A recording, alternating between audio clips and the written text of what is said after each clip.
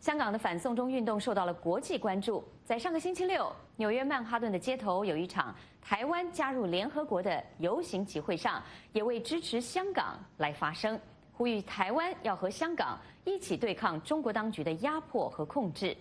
香港民众争取民主自由的努力如何在台湾得到共鸣？而香港的处境给台湾带来什么样的警惕？从台湾前来参加这次集会的台湾前国防部长，也是台湾联合国协进会理事长蔡明宪博士，现在就来到了我们的演播室，要来和您分享他们的观察和见解。我们先来欢迎他，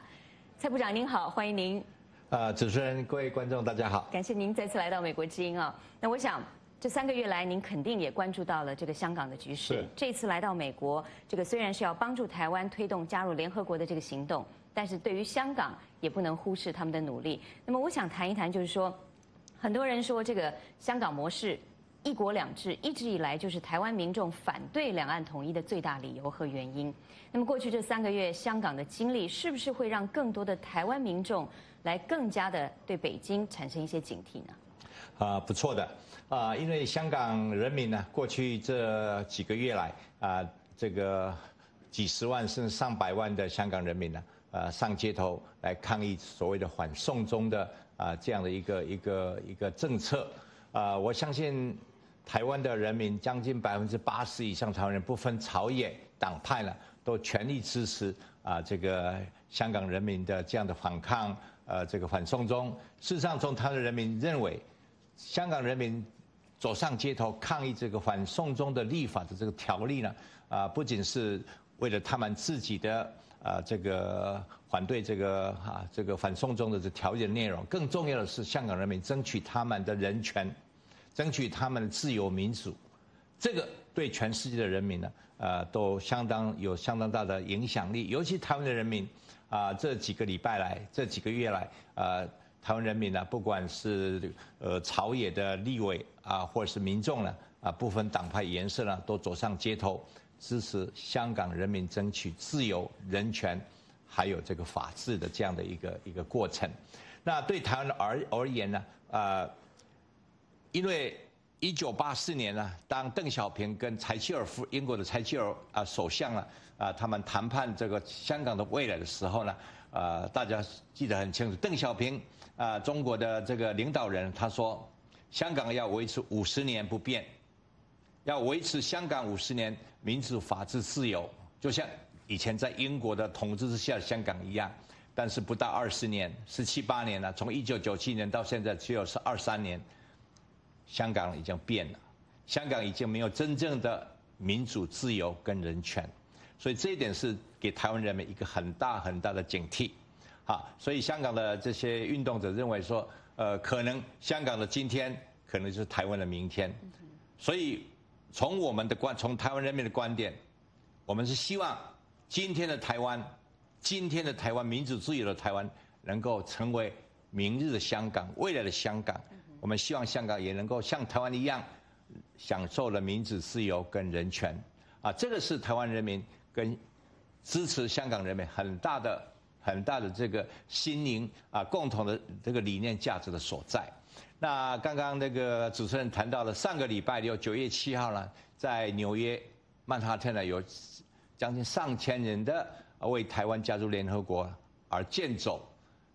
事实上，我是其中之一。我们从台湾来将近的有20-30个这个朋友，我们自愿的、自费的来到曼哈顿，到了纽约，我们走上街头。我们的诉求就是希望台湾加入联合国。第二个更重要的是，我们支持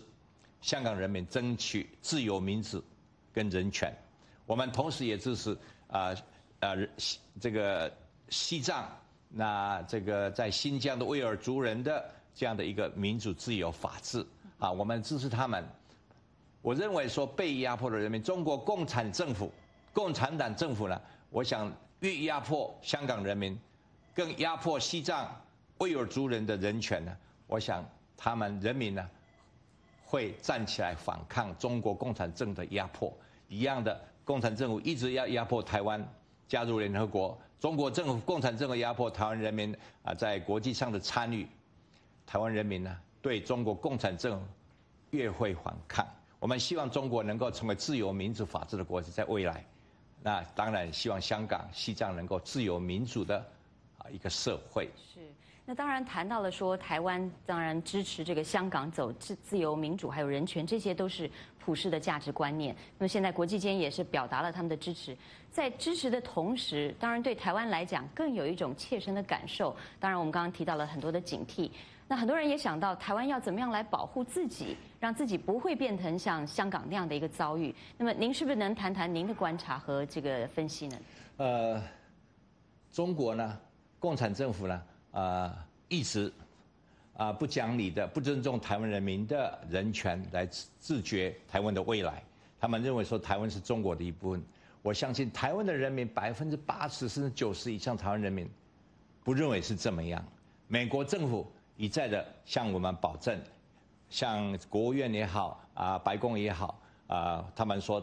台湾不是中国的一部分，台湾的未来应该由台湾人民自己来决定。根据联合国的宪章、人民的自决原则联合国的普世原则，台湾应该可以由人民来决定要不要参加联合国或世界卫生组织等等。那第二点呢，我认为说中国过去几年来一直在对台湾无功无贺，不仅在军事上，他们的飞机、他们的战舰呢，一直这个在台湾的四周海域呢，这样的一个做挑衅的巡回的这样的一个动作，而且在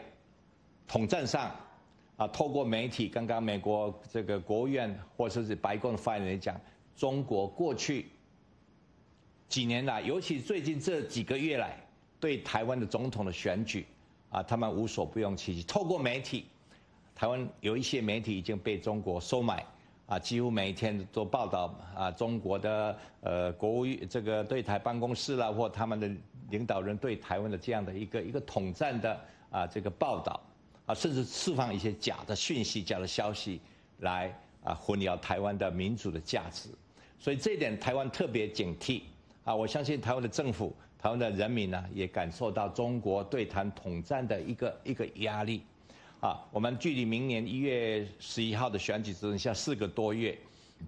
我相信未来的几个月呢，中国政府对台湾的这样的一个统战这样的一个释放的假讯息呢，会更加严厉所以我们都很警惕不管是朝野的政党、国民党、民进党，还有这个时代力量，我们台湾的人民都对中国释放这个假讯息，透过这样的一个无功无贺呢，我们就自己保持了这个警惕。所以这一点呢，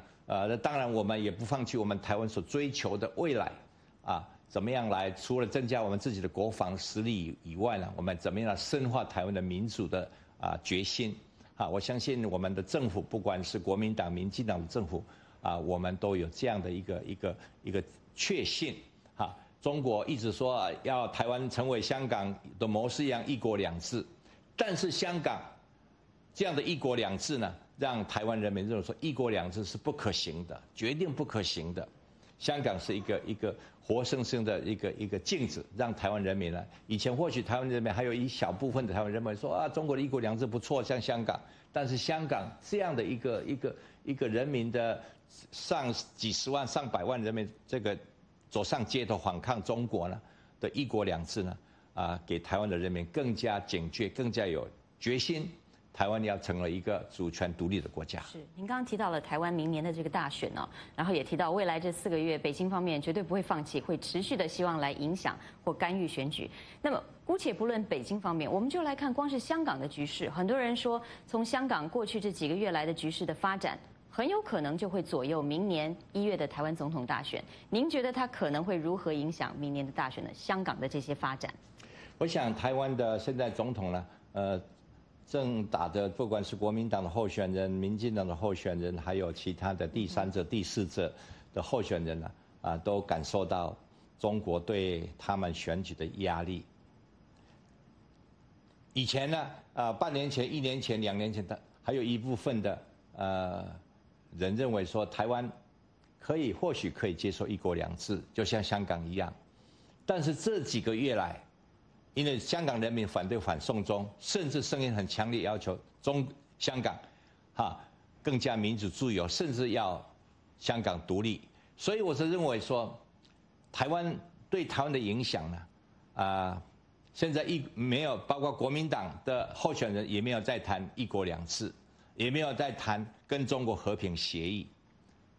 反而是谈发大财呀，要经济怎么样啊，所以这一点呢，对执政党、对民进党的总统候选人，可能是我们常常说蔡英文总统捡到，因为香港的这个情况呢，捡到了枪。但是我认为说，我们台湾人民还是要认清楚2个事实，一个是中国的他们的企图跟野心要并吞台湾，用文攻武吓，他们甚至说要买台湾，透过买台湾的媒体、买台湾的经济，可能比台湾攻打台湾军事攻打台湾还要更便宜。所以他们我刚才讲文攻武吓就是这个。第二点，台湾人民警惕到香港人民这样的一个决心。虽然有点慢，如果1997年香港人民上街的话，我想英国的柴契尔夫人不会那么轻易的把香港送给这个回归中国，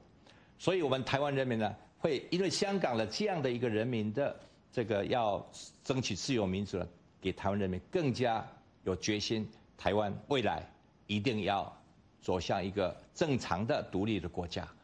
参加联合国。参加能够贡献给全世界，所以今年我们到这个联合国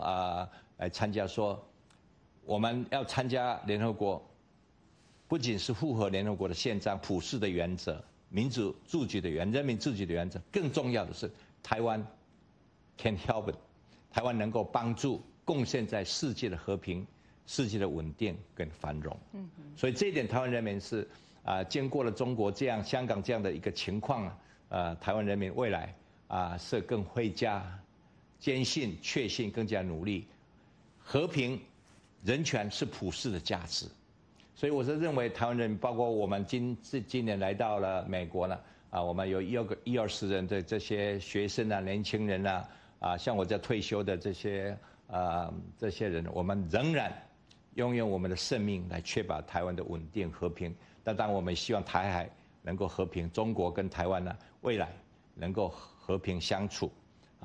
能够和平共存，我想不仅对中国好，对台湾，我们对亚太区域的和平稳定呢，我想都有正面的影响正面的